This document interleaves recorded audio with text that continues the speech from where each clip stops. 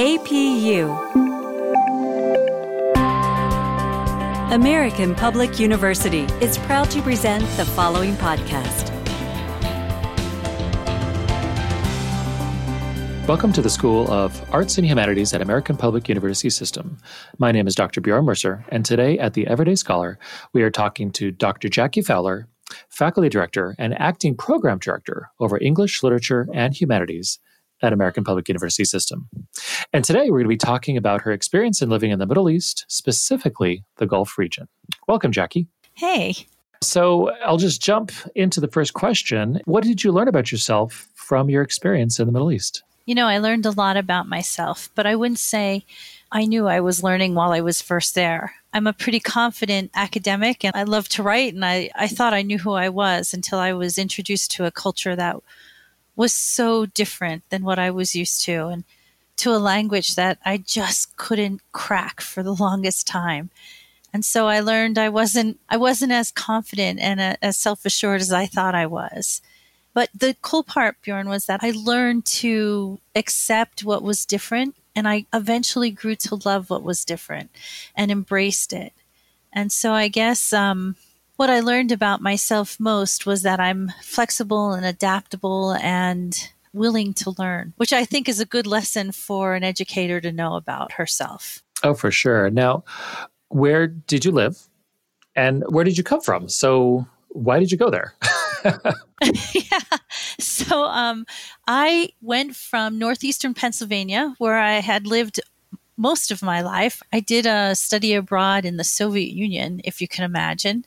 And it was the first time I ever stepped on a plane, but that was in college. And then I lived the rest of my life in northeastern Pennsylvania. And I was offered the ability to teach in the Middle East. And originally I turned it down, but my two teenage children were shocked when I said that I didn't want to work in Dubai, and they thought, "Oh my God, Mom, take the chance." And so we all went, and I lived in a little northern town right on the Arabian Gulf. The name of the town was Ras Al Khaimah, and it was about an hour from Dubai, and I worked in Dubai. And so I guess I went for adventure, and it was one of the greatest things I had done. I not only learned how to live in another culture, a really different culture, and speak the language, but I got the chance to travel to places that I would never have been able to travel to had I not been in the Middle East. So I went to places like Nepal and Oman, a little country in the Middle East, and I was in Tibet and China and all over East Africa and Northern Africa. So I made a really good choice, and I have to daily remind myself that I owe it to my children that I did make the choice and take the adventure on. That is wonderful. Our children should push us to experience new things to be better. You know, it's interesting. My son was a junior in high school when the opportunity came up. And so he would have finished his junior year and been a senior. And I said to him, well, listen, if we're going to go to the Middle East, you're going to have to do junior year again, so that you have at least 2 years in a high school in the Middle East. You can't apply to college without having at least 2 years in the school. And he agreed. So I thought, if he's willing to make that sacrifice, I'm willing to make the move. That's great. Now, for those who are listening who aren't as familiar with geography of the Middle East, where is Dubai in relation to Iraq? And what is their government like in comparison to what we're used to here in the U.S.? Yeah, so Dubai is the major economic powerhouse city in the country, the United Arab Emirates. And the UAE shares borders with Saudi and with Oman, the little country Oman. And actually, it's a fairly big country, but it's one that we don't hear of as often. It is in the Gulf region, right on the Arabian Gulf, or here we call it the Persian Gulf, but they don't call it that in the Gulf region. The UAE is not far from Iraq. In fact, I had many, many Iraqis in my classroom with some wonderful stories I could tell you about them. Many Iranians, many Kuwaitis, people from all over Africa. So we were right in the heart of the Middle East, but not close to, for instance, Lebanon and Syria and Jordan. They were farther. They were about a 3-hour flight to get to that part of the Middle East. When you're talking about that, it reminds me my father worked in UAE for several years, and he would go over there, but he never talked about it. Yeah. And he worked in Iran when there was oh my gosh, before the current government. I'm sorry, I'm blanking. When there was the king, which they called the Shah? Yeah, the Shah. Yeah, the Shah. Wow, I apologize for that. No, it's totally okay. It's a really interesting thing. I mean, you asked about the government structure, and I forgot to answer that part. But, when you go to the Middle East, you expect that everybody is Arab. And in fact, Iran, which is so huge, they're not Arabic. They're considered really different. The Arabs still call them Persians. So we may call the country Iran, but the Arabs call the people Persians, and Iranians call themselves Persians. It was an interesting collision with history from the books that I had always read and learned from. I was living it firsthand, so it was a really cool, brilliant piece of life to be able to see the things that you've heard of all your life or you read of all your life come to life in the Middle East. There in the Middle East, most governments are autocratic. And so the UAE was no different. It was an autocratic government, which was good in a lot of ways. I know this sounds crazy for someone who's a democracy lover to say this, but it was so safe. It was so safe. Even walking in Dubai or the capital city, Abu Dhabi, you could walk at any hour of the day or night and be safe. I mean, literally be safe. I had one time bought a new iPhone and I left it on the counter at McDonald's in the morning and didn't realize I left it until maybe 6 hours later. And when I showed up back at McDonald's, it was in the same exact place I left it. So nobody touched it. Nobody touched it because they were afraid. You don't want to go to prison in the middle of the desert. That would be a bad place to go. So the government was authoritarian, but it was also, unlike what we think about authoritarian, there was the sheikh, the king there, shared the surplus of life with his people. And so they were fairly contented with their life. It was an interesting experiment that I lived through. I think one of the fascinating things about the Middle East, a large swath of area, which I think most Americans would call, is that we don't know that much. For as long as America, the United States, has been over there now for decades, we all probably know where Iraq is, where Iran is, where Saudi Arabia is, but do we know the differences between the people? Like Farsi, beautiful language. Yeah. Absolutely beautiful language. Very different than Arabic. It is. And it's interesting. They share a lot of the same script, Arabic and Farsi, but I took Arabic classes when I was there in Dubai, and everybody had a speaking partner, and my speaking partner was from Iran. He spoke Farsi. So while he could understand some of the written language, he couldn't always understand the spoken language because they were two different languages. So it was an interesting perspective to be able to see somebody who we expect to be able to understand Arabic struggling to learn. No, and I mean, in a simple way to compare it, it's when you hear somebody from Scotland talking, you understand them, but you don't always understand them. Right. Actually, the greatest part about Arabic was there were so many dialects. And so when you first start to learn Arabic, you learn the Arabic of the Quran. And because in the Quran, the first prayer of the Quran, which Muslims say every time they pray, their salat, which is the word for prayer there, it's called the Fatiha. And the Fatiha has all of the sounds and all of the letters of Arabic. My first test while I was taking Arabic was I had to learn to recite the Fatiha in the full Arabic of the Quran in front of everybody in the school building.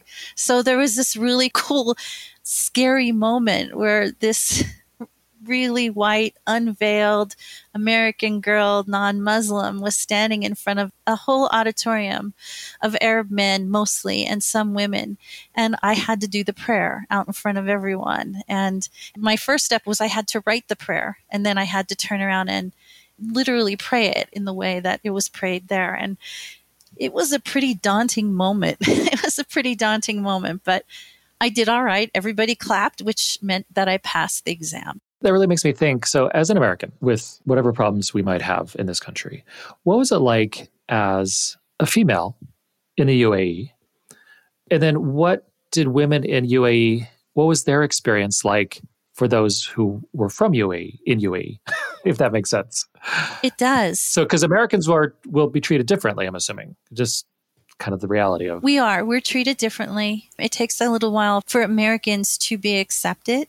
We tend to be really loud, which is not considered a good thing in the Middle East. We laugh very loudly, for instance, men and women. And in particular, women laughing very loudly is considered crude, maybe. We also don't cover.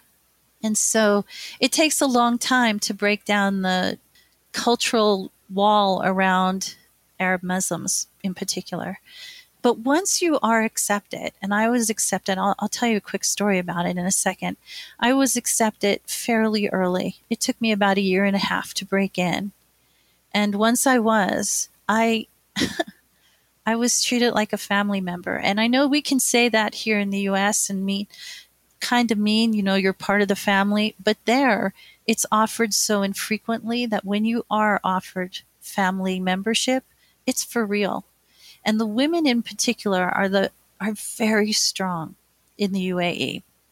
Not everyone, of course, but most women are very, very strong. They have strong, dominant personalities, and all of our stereotypes over here is because they wear a hijab or a covering that they must not be strong. But actually, when you talk to them about wearing a hijab, in the Gulf region in particular, it's kind of a national dress as well as a religious symbol.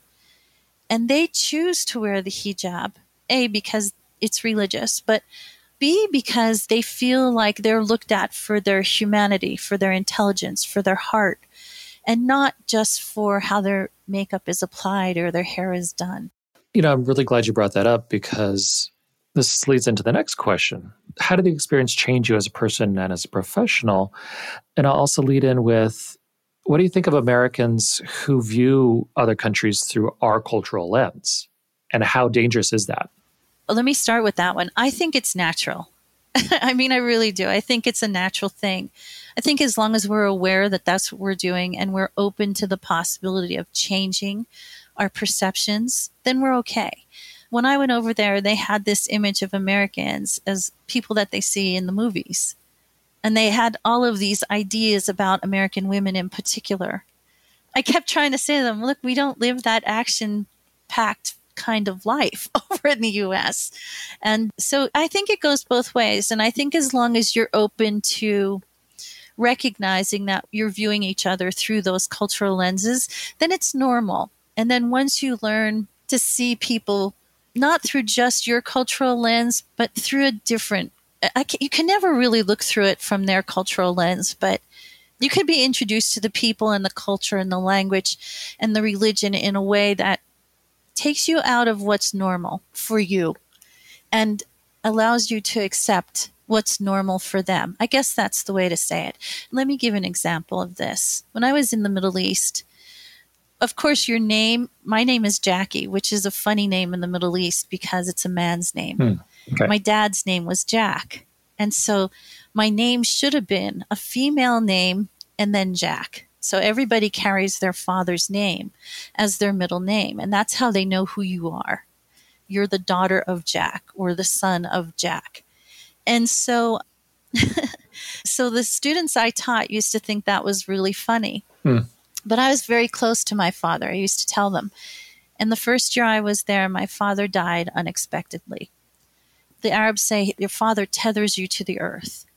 And so when my father died, I had never experienced such an outpouring of love from anyone. But the whole community that I lived in took care of me when my father died. And later when my mother died, about 1.5 years later when my mother died, I was invited to the home of an Emirati colleague, a woman. And when I got there, most people live behind these high walls of a courtyard. And it's because women can take their hijabs off if they're not seen outside their compound. So I went behind the wall, and it had to be 25 of her female relatives, her sisters, her nieces, her cousins. Everybody was there. And when I walked in, I didn't want to be there. I wasn't yet ready to interact with people after I had just gotten home from my mother's funeral. And my husband was the one that pushed me to go. So I went. And when I saw all these people, I kind of froze in place, like, oh my God, I'm going to have to be social and I'm going to have to do it in Arabic, which doubles the difficulty. And the woman walked up to me and she touched me on the face, which never had happened before. And she said, you no longer have to go home for sisters. We're here for you. And every single one of those women touched me. They didn't say a word. They just walked up to me one by one and touched my cheek or patted my back or put their hands on my head. And at the end, I was invited to join their family. And it was the most beautiful, understanding. I mean, they were heartbroken. Their mother had died 5 years earlier, so they understood where I was, and I was alone in their country. So they invited me in. And from that moment on, I spent lots of nights sitting around their open fire in the courtyard. And, well, they did all the cooking because I can't cook, but I ate the food that they cooked. And that's what happens if you're willing to trust that your cultural perception may not, or not even cultural perception, but that your personal understanding of the world may not be exactly right. Mhm. Thank you for sharing that experience. I mean, that must have been obviously life-changing, obviously losing your parents and then being accepted over there. Now, how did your experience over there also change your kids? Because then they spent 2 years there with you. Right. Well, actually, we were there 4 years. Oh, 4 years, sorry. Yeah. So my son actually, when it came time for him to go to university, he didn't limit himself to the United States. He picked the 10 best universities in his subject area. And he ended up going to the one in Paris. So he's in a senior year now in Paris. What a good senior year he's had, right? With the COVID-19. But he's in his senior year in Paris. And my daughter went to school in China. So she spent a year in China and then went to Colorado College out here in Colorado. Great school. But Yeah. It's a great school. It's a great school. So for them, they changed too. I would say they're no longer really full out American. They're more international, much more than me. And I've traveled all over the world, but I watch them interact with people from all over the world, and it's just natural for them now. And so I'm so happy we did it. It reminds me, my family lived in Greece for 2 years. And although I was young, my brother and I have both shared a passion for Greek and then Roman history, which is good stuff to learn, which is, part of the foundation of what we would describe as Western philosophy and history is wrapped up in those two countries. So, but it really gives you just a different context of the world when the world is complex. The world is complex, but it's also really small. And let me give you an example of that. So I taught in the university. My joke when I was over there was I was the granddaughter of Irish immigrants from America, married to a Palestinian, living in the UAE, and teaching at Canadian University in Dubai.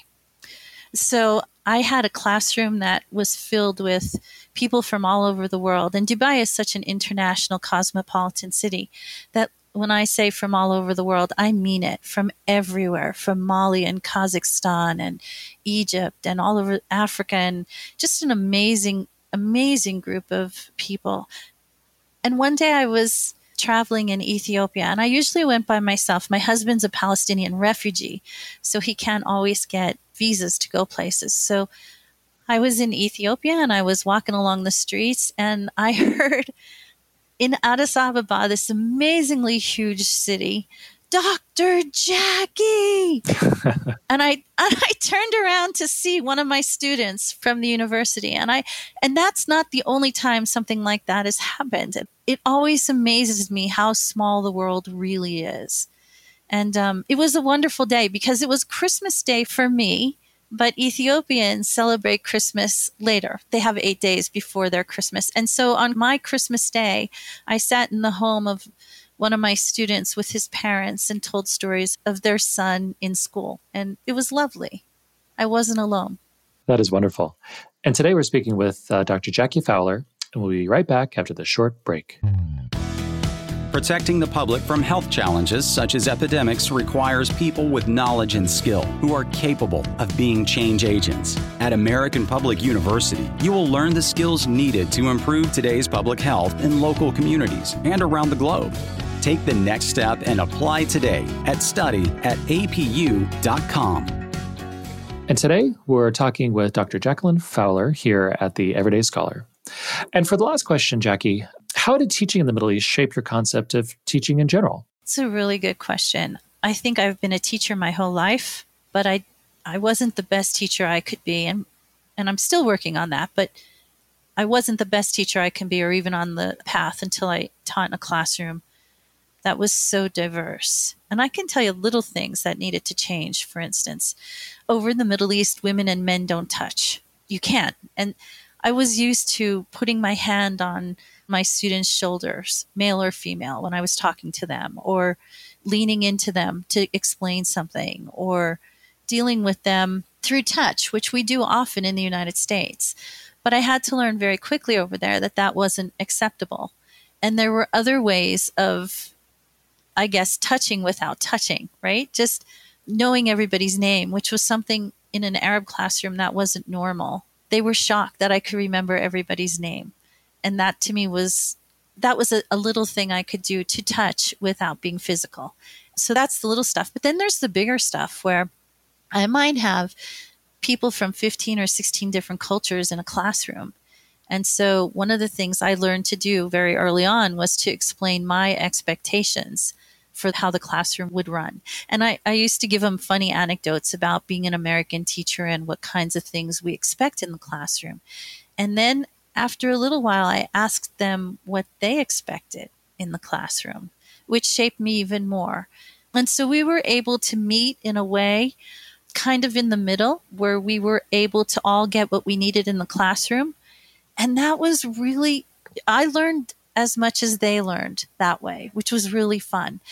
I had students who came from all different walks of life. And one of my favorites, he's someone I will never forget. His name was Emmanuel, and he was a child soldier in Africa. And he was taken so young. He was stolen from his parents, from his village, so young that he couldn't remember his parents' names or the names of his village. So he was liberated, but had nowhere to go.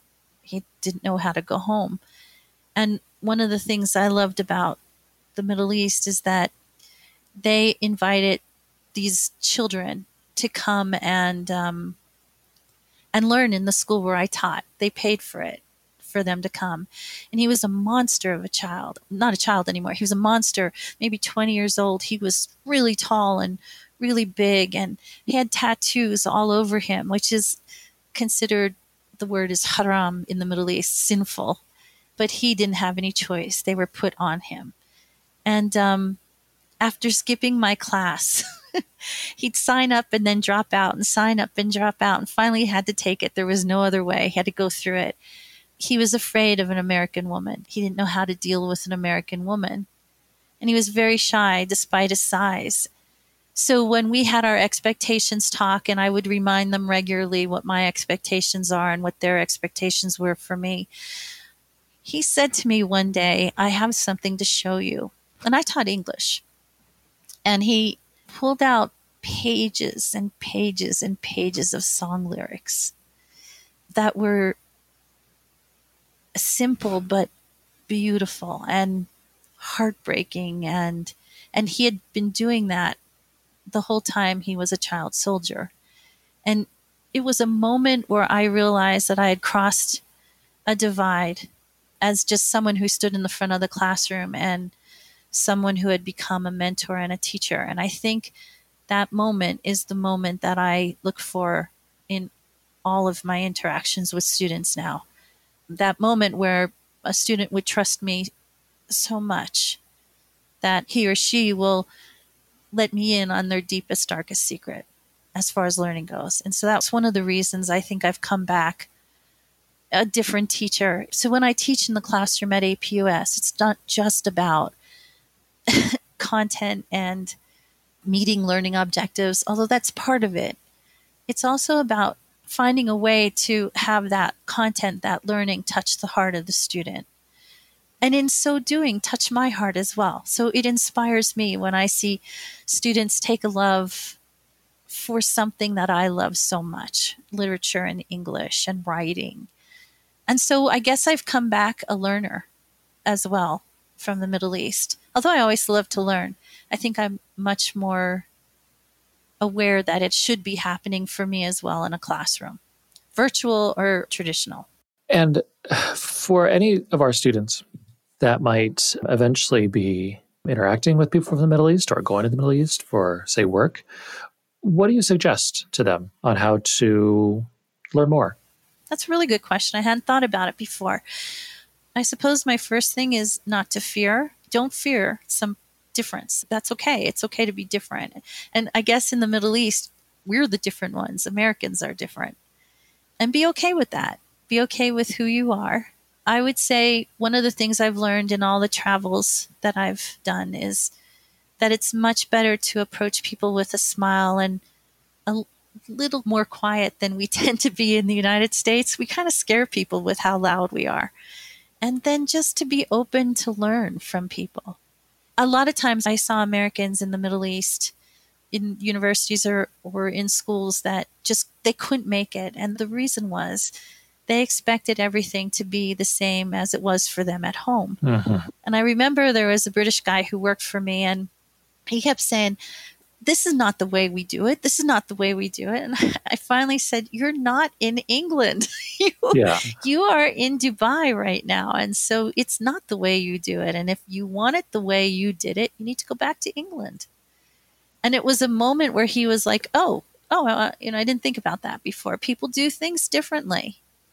And you have to be okay with that. You have to adapt to their world. They don't need to adapt to you. Yeah, and I think that's a wonderful final thought is we have to adapt. Living in the US, we've got many blessings, many, experiences that are easy compared to other parts of the world. But at the same time, there's a lot we could share and a lot we could learn. And there's a lot which we could do to adapt to other peoples of the world. And this sounds idealistic, just to make it a better place. Bjorn, it's not idealistic. I think it's for real. I think it's the most realistic thing we could believe in. Being kind to someone and smiling, it changes the dynamic in any kind of relationship. I remember when I was in Zanzibar and the people, it was extreme dire poverty. And they were the happiest people that I had ever met.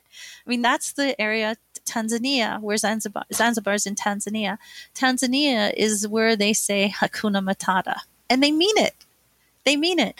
And the smile and the kindness and the simple humanity that comes through in that kind of exchange is, I hope, the way I face the world now.